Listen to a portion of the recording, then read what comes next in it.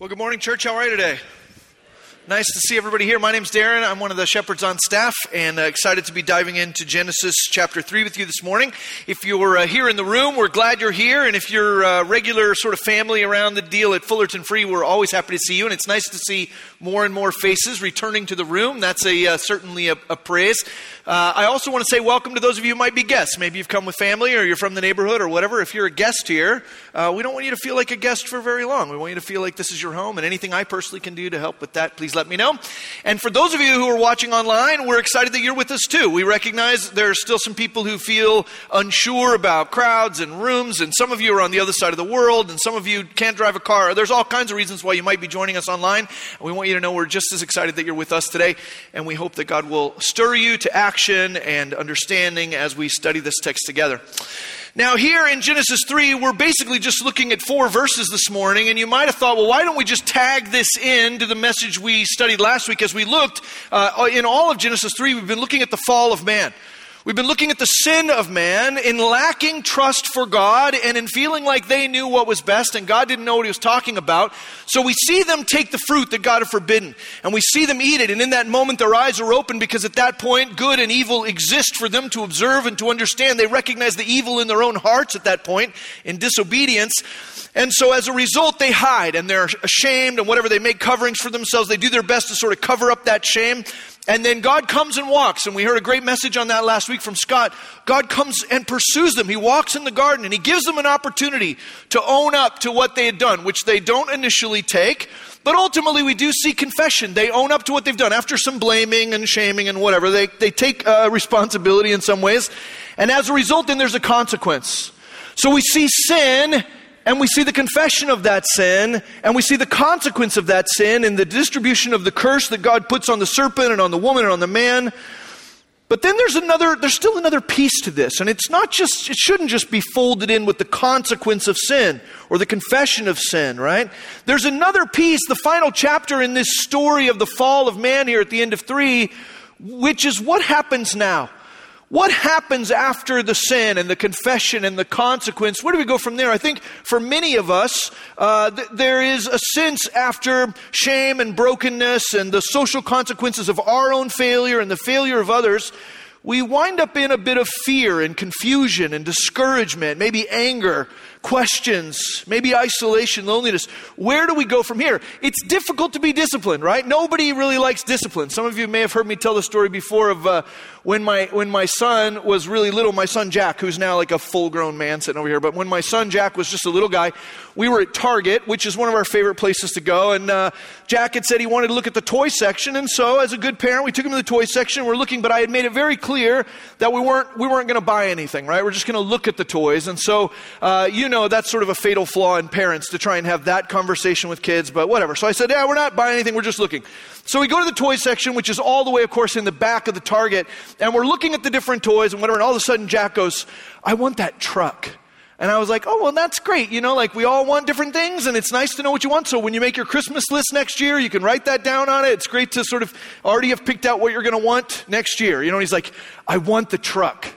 And I was like, I appreciate that. I don't appreciate your tone. So just dial that back a little bit. He goes, I want the truck. And I was like, okay, look, we're not going to do this, right? We're not going to do this thing where you make a big fuss. Like I told you already, we're just looking at the toys. We're not buying anything. If you make a fuss, I'm going to take you out of here, and you and me will go sit in the car while mom does the rest of the shopping. And he goes, I want the truck. I want the truck. He starts to make this. By the way, if you've ever been in Target and you've heard that family that doesn't seem like they have control over their kid, that's us. That's me. We were at Target at the same time. That was so funny that we were there at the same time. Anyway, he starts to scream, I want the truck, I want the truck, I want the truck. So I got to follow through, right? Naughty kid. I scoop him up, and I'm carrying the kid out of Target. Now, of course, they put the toys at the back, so I'm having to walk all the way through the Target, right? I want the truck, I want the truck. But a funny thing happened like halfway through, his what he's yelling changes. And about halfway through the Target, he starts yelling, don't lock me in the car again.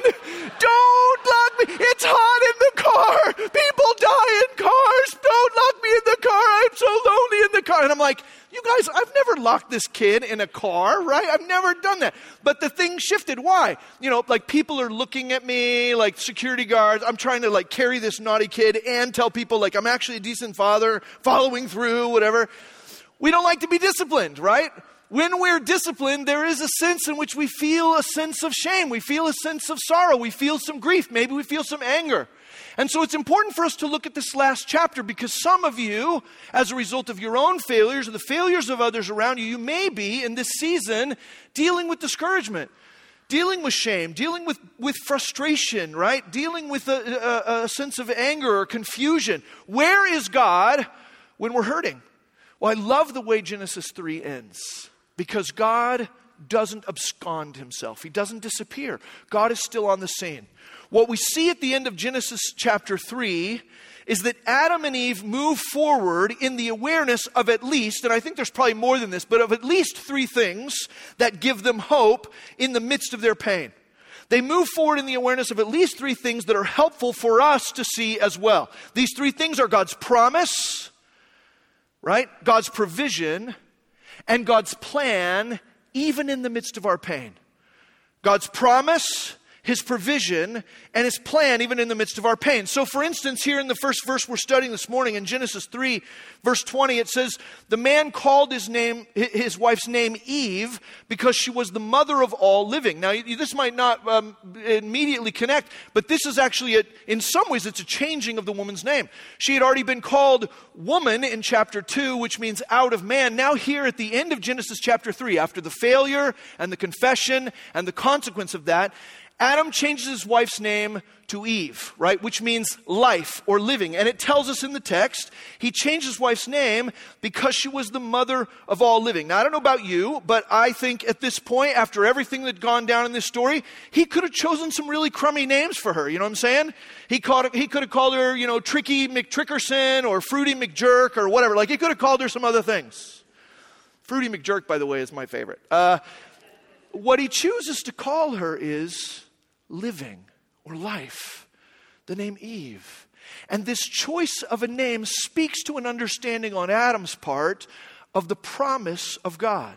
You might not have heard it when we were looking at the curses last week, but if you back up to the middle of the curses, both the curse for the serpent and the curse of the woman, look at verses 15 and 16 of chapter 3. As God is declaring this consequence, he says in verse 15, I will put enmity between you and the woman, between your offspring and her offspring. He shall bruise your head, and you shall bruise his heel. To the woman he said, I will surely multiply your pain in childbearing. In pain you shall bring forth children.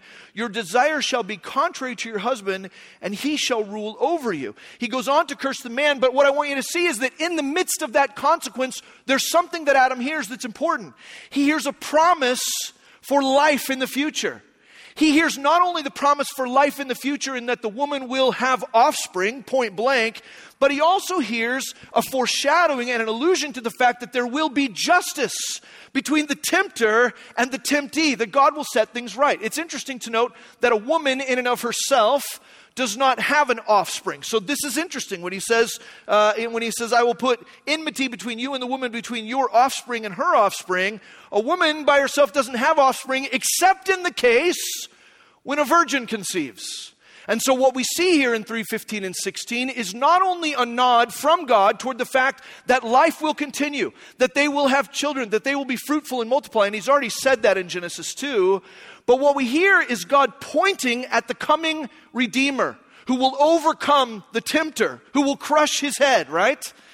And Adam sees this, and in his hope for new life that will come, not just natural life that will be born through relationship, but supernatural life that will come through the arrival of this Redeemer. When he says to her, you're the mother of all living, when he calls her Eve, he is resting in the promise of God that life is not over.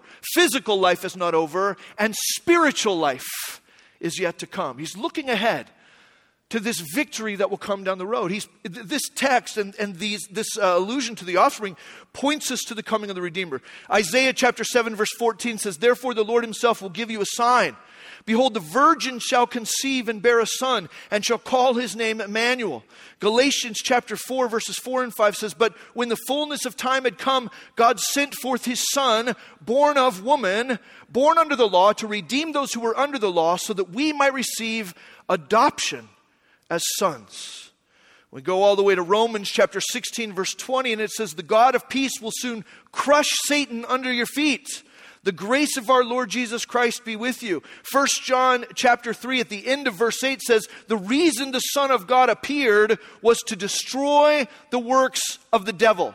We know that Old Testament saints were credited, they had righteousness credited to them because they believed in their need for a Redeemer to come. I will tell you that the first thing that brings hope in the midst of the sorrow and the pain and the shame that Adam and Eve were feeling was a confidence or a trust in the promise of God to redeem them. I can't make this case for sure, but after studying the text, I actually think it's possible that Eve may be the first person who ever put her faith in the coming Redeemer. And when he names her Eve, it is his assurance in the life to come. She's the first one who looked ahead to the redemption that would be procured by the Son of God in the future. And so he calls her Eve. There's a confidence in the promise of God that's even found in the midst of the curse. Not only is there a confidence in the promise of God and what God has said, this confident expectation, trusting what God has said, and we know that salvation comes through faith in what God has promised. Not only that, they find trust and hope in God's provision. Look at verse 21. Back to Genesis 3.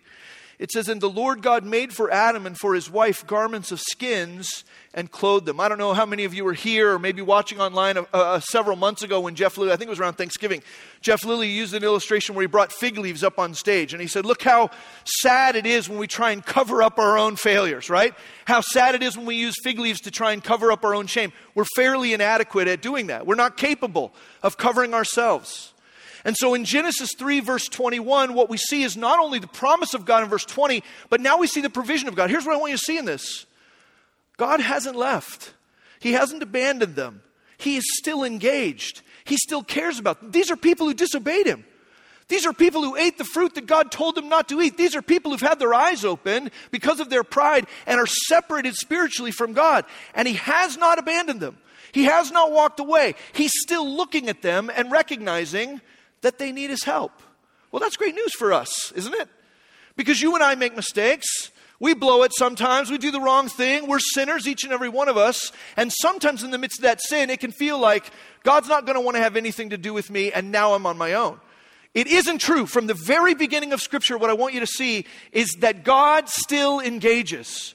God still cares. God still provides. And he provides in a way that you and I are incapable of providing for ourselves. God makes garments from skin. So we see that there is likely a sacrifice here, right?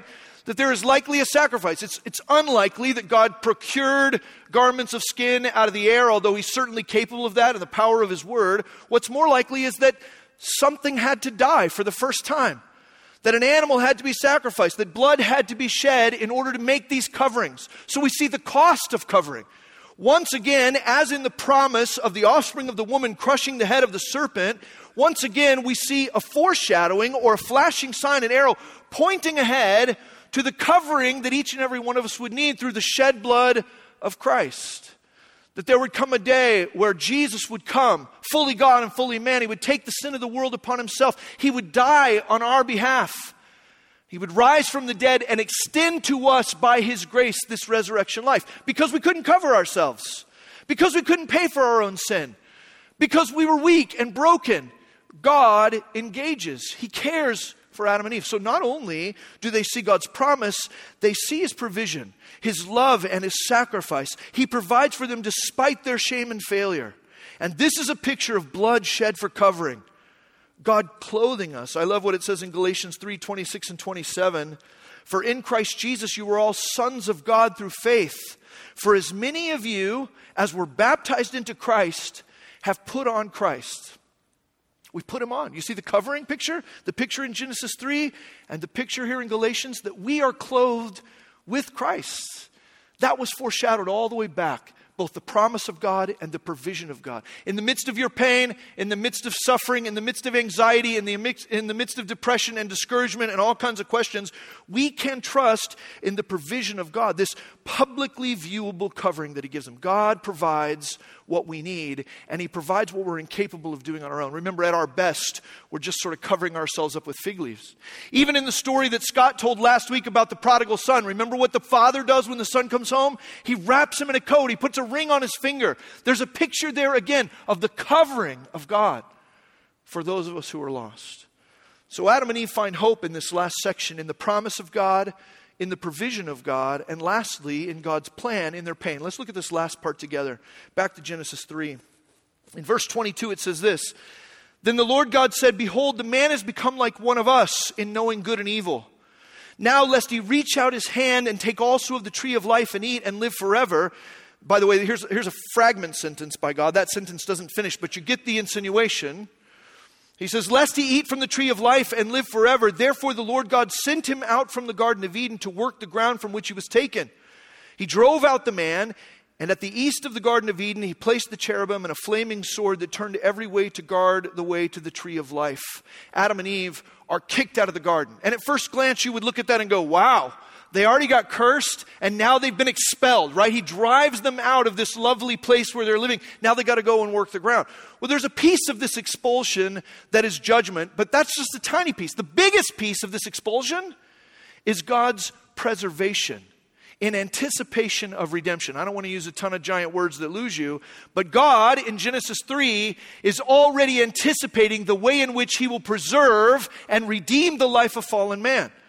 What it says here is God looks at the man and woman and he says, I can't let them stay in the garden because the tree of life is there. What we understand from what's implied is that there's something about the tree of life that if Adam and Eve in their broken state, disconnected from spiritual life, spiritually dead, if in that broken state they'd eaten from the tree of life, the implication here is that they would have been fixed in that position, that they would have been stuck like that forever and ever and ever. And God wasn't satisfied to have them separated from him forever.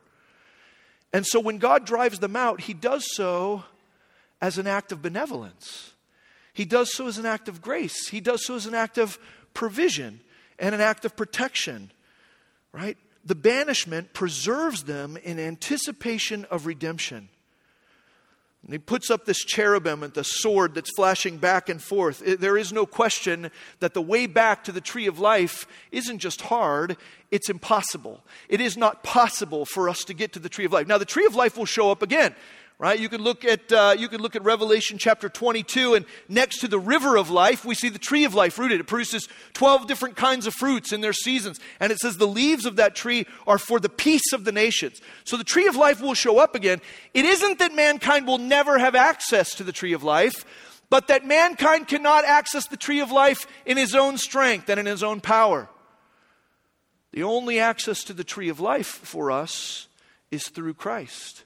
Christ is the only access we have. That's why Jesus himself will say in John 14:6, Jesus said to him, I am the way and the truth and the life. No one comes to the Father except through me. Right? Jesus is the way in which we have life. In John 11:25, Jesus said to her, I am the resurrection and the life. Whoever believes in me, though he die, yet shall he live. Right? Jesus is the way we have access. But when God boots him out, there are times in our lives where things are hard, where we're experiencing pain, where we don't understand why things are happening the way they're happening. I guarantee you that when God looked at Adam and Eve and said, oh, you got to get out of the garden, and in fact, I'm putting up a guard to keep you away from the tree of life, that would have been a difficult moment for them. That would have been a hurtful moment, a moment full of question, a moment full of anxiety, a moment full of doubt, a moment full of fear. And what they may have seen in that moment that we need to see as well is that when God sent them out, he didn't do so because he's full of vengeance or because of his wrath or because he's petty. He sent them out because of his great affection for them. It was his love that prompted him to drive them away in order to preserve them for redemption down the road. Right? It's only through Christ that happened. God drives us to what's best. And it's important for us to understand that sometimes the most loving thing is also the most painful thing. That's hard, isn't it? That sometimes the most loving thing is the most painful thing. You may be experiencing pain and doubt and confusion and anger and anxiety and isolation and all of those things. And sometimes it's hard to understand what God is doing.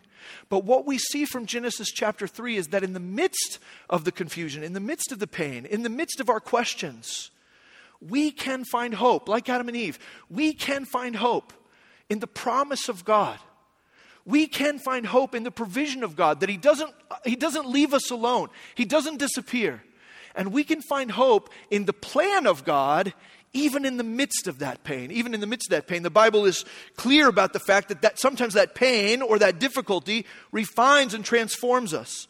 1 Peter chapter 1, verse 6 says, "In this you rejoice, though now for a little while, if necessary, you've been grieved by various trials, so that the tested genuineness of your faith, more precious than gold that perishes, though it is tested by fire, may be found to result in praise, glory, and honor at the revelation of Christ.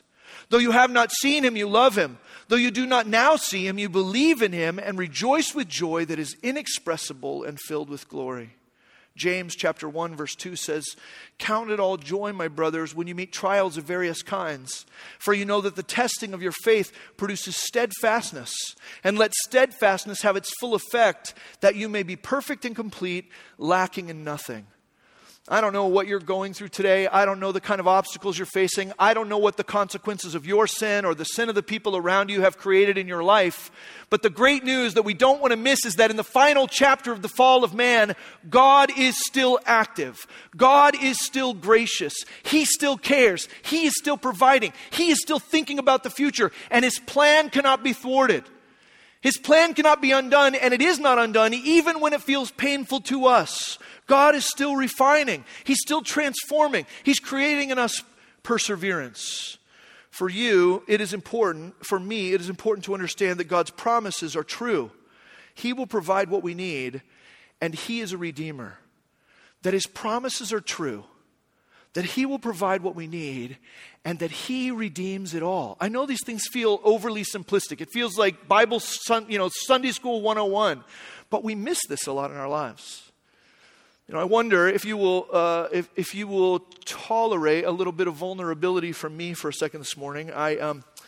This particular message resonated with me in a very personal way, and I don't do this a lot. I tell stupid stories about my family a lot, right? I tell stupid stories about my kid at Target or whatever, but I don't talk about a lot of the things that are happening in my life personally. But the promise and provision and the plan of God in the midst of pain, this thing, I needed this message this week. I needed to see this in the text.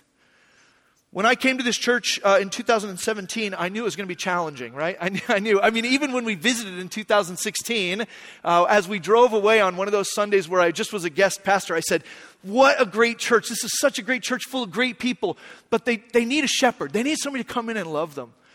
And then after going through the long process of the search and all of the different hurdles that had to be jumped, it was confirmed again and again in my heart and in the heart of my wife that God was calling us to this place in the midst of the difficulty, in the midst of the brokenness, in the midst of the division and the lack of trust and the gossip and some of the things that were happening. We came in with our eyes wide open, feeling like, you know what, God has called us here. And we love this church. We love this church still. But I will tell you that this has been the hardest, worst year of ministry of my life for a lot of reasons. Many of them, it's been the hardest year of your life as well. In the midst of a global pandemic, in the midst of 600,000 people dying and many more being sick, in the midst of political tension and racial tension, in the midst of theological tension, in the midst of isolation.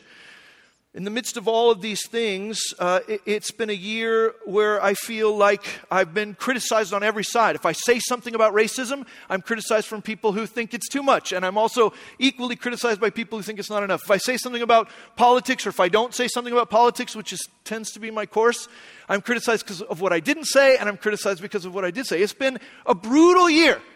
I'm scared of my email now. I'm scared of my text messages. I've moved them off the front page of my phone. In the midst of criticism on every side, I also lost my mom this year. And then my grandmother died. And our family dog died, right? In the midst of budget cuts at the church and painful staff reductions.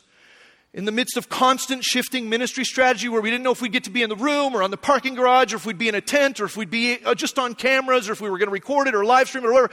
The constant shifting and the chaos of that have been difficult. And then many of you know that in the midst of all of that chaos and all of that pain and all that difficulty, I also had to walk through the loss of a trusted advisor and a close friend in the chairman of our elders this year, something I absolutely did not anticipate.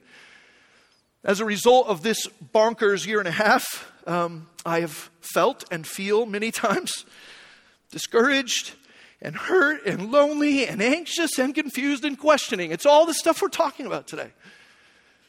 It's hard. It's hard, but I'll tell you what. I find solace and hope in the same things that Adam and Eve see in Genesis 3:20 through 24. First, I find hope in the promise of God. Because he called me here, right? I saw it. We walked through it. He called me here, and I have no question about that. My calling remains firm. I will tell you there are many times this year where I've said to my wife, like, this is hard. And she goes, yes, but God called you. God called you. So what? Nothing else matters. God called you. And she's right. I rest in the promise of God in that he gave us mission to be a church of people empowered by the Holy Spirit, a loving community, united in sacrifice, living like Christ for the glory of God. He called us to a vision to see our neighborhood in this world transformed in radiant peace rooted in confident expectation, revolutionary kindness rooted in humble solidarity, prophetic engagement rooted in demonstrable faith, and unforced appeal rooted in unblushing honesty. I am as convinced that God called us to those things as he ever did. I came in 2017 confident and excited about leading humbly alongside the elders and the staff. But this year has been hard, and I have found hope in the promise of God. The vision hasn't changed, the mission hasn't changed, and the calling upon my life has not changed. Not only that, I've seen his provision. So just like Adam and Eve were clothed in the garments of the slain animal, and we are clothed in Christ, I've seen God's provision this year again and again. I know some of you have wondered why you haven't heard a lot from me about this stuff. Well, part of that is I don't want our worship to be about me. I want our worship to be about Christ. It needed to be in the text for me to talk about it, right? But it's here in the text, trusting the provision of God. I also didn't want to defend myself. I don't think that's the posture for a biblical leader. I think what Jesus does is he trusts himself to him who judges justly. Right? I continue to entrust myself to him who judges justly. So I haven't talked a lot about this, but let me tell you how I've seen God provide in this year for me and our church. Number one, he's revealed himself to me in fresh ways through scripture, worship, through times of silence, and through renewed community, even in the midst of isolation. I've seen our church do incredible ministry, God's provision through incredible ministry in a crazy hard season. We have revealed Christ in this neighborhood in ways that I'm so proud of, to watch God reveal himself through us. I've seen his provision. The elders have responded to unprecedented departures and criticism and division, and they've remained united. They were united and they are united. Remained united. United in prayer and humility and support for our church and our staff. In this year, I've seen God's provision in the closeness of my family. We've been sitting around the kitchen table a lot, so that's been good. But we're tighter than we've been before. I've seen God provide through new camaraderie with other pastors in our city and in our county and in our state, and even with EFCA, Evangelical Free Church of America leadership, so that there is a sense of renewed growth and a sense of camaraderie and a sense of shared encouragement, right?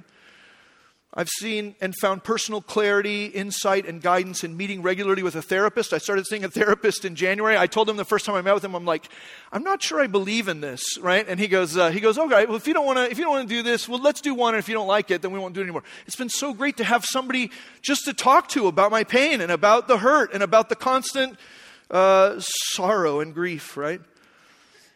I found personal clarity in meeting with him. I've been so thankful for our staff who have persevered in the midst of similar hardship. Isolation, criticism, a constantly shifting target.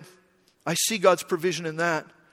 And I will say that there are numerous members of this body who have faithfully prayed for me, encouraged me, and blessed me at just the right time. I've seen some of your faces in this room already. You know who you are. I couldn't have done this year without this body.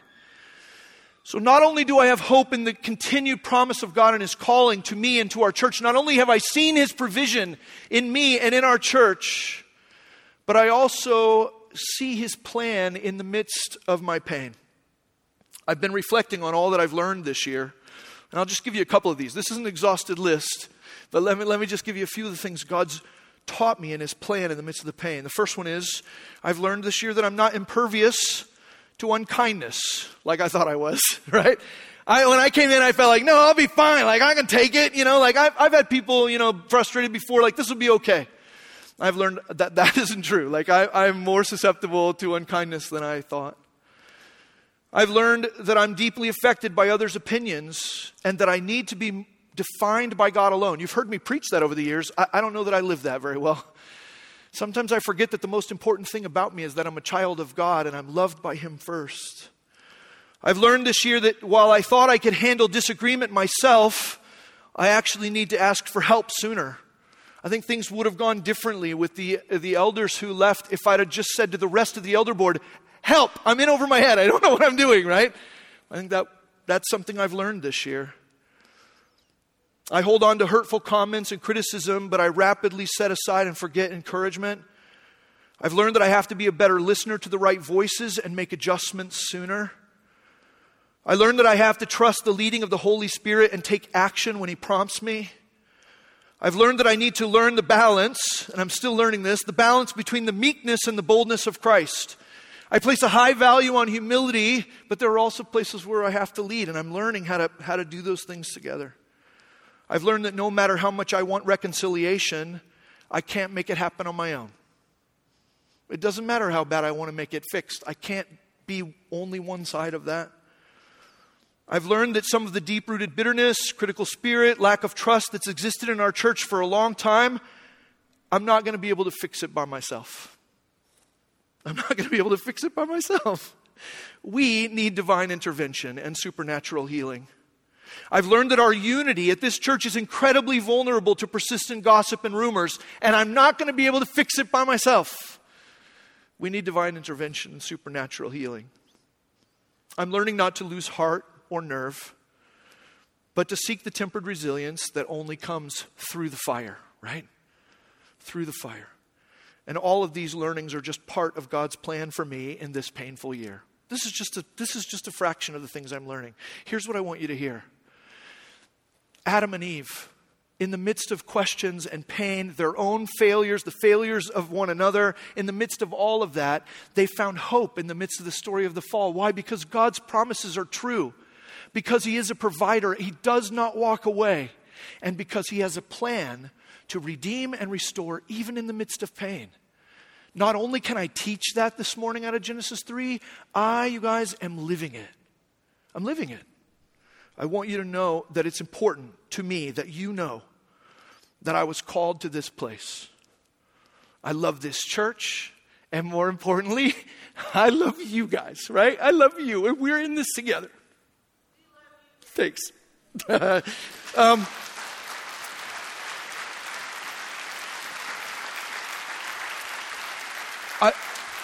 want you to know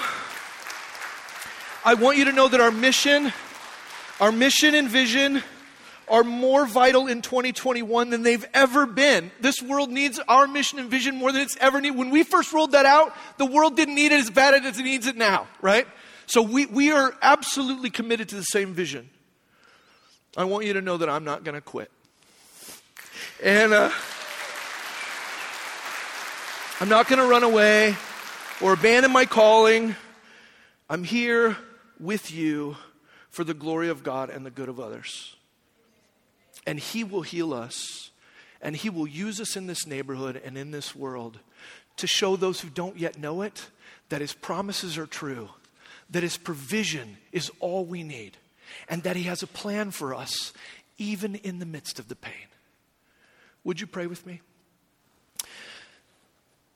God, I thank you for just giving me strength to walk through this thing in the weirdness of sharing my own story, but also in recognizing, God, that many of us are in the same story, that it's been such a wreck of a year. God, I pray that you would help us turn to you to find hope in the midst of our confusion, frustration, our questions, our sorrow, our isolation, that we would turn to you. And that we would find hope in your promise, your provision, and your plan, even in the midst of our pain. That we would see that the Redeemer you are, you have always been and will always be. We surrender our lives and our church to you, and we pray that you would have your way with us, and that you would transform this city for your glory and the good of our neighbors. We pray that in Christ's name. Amen.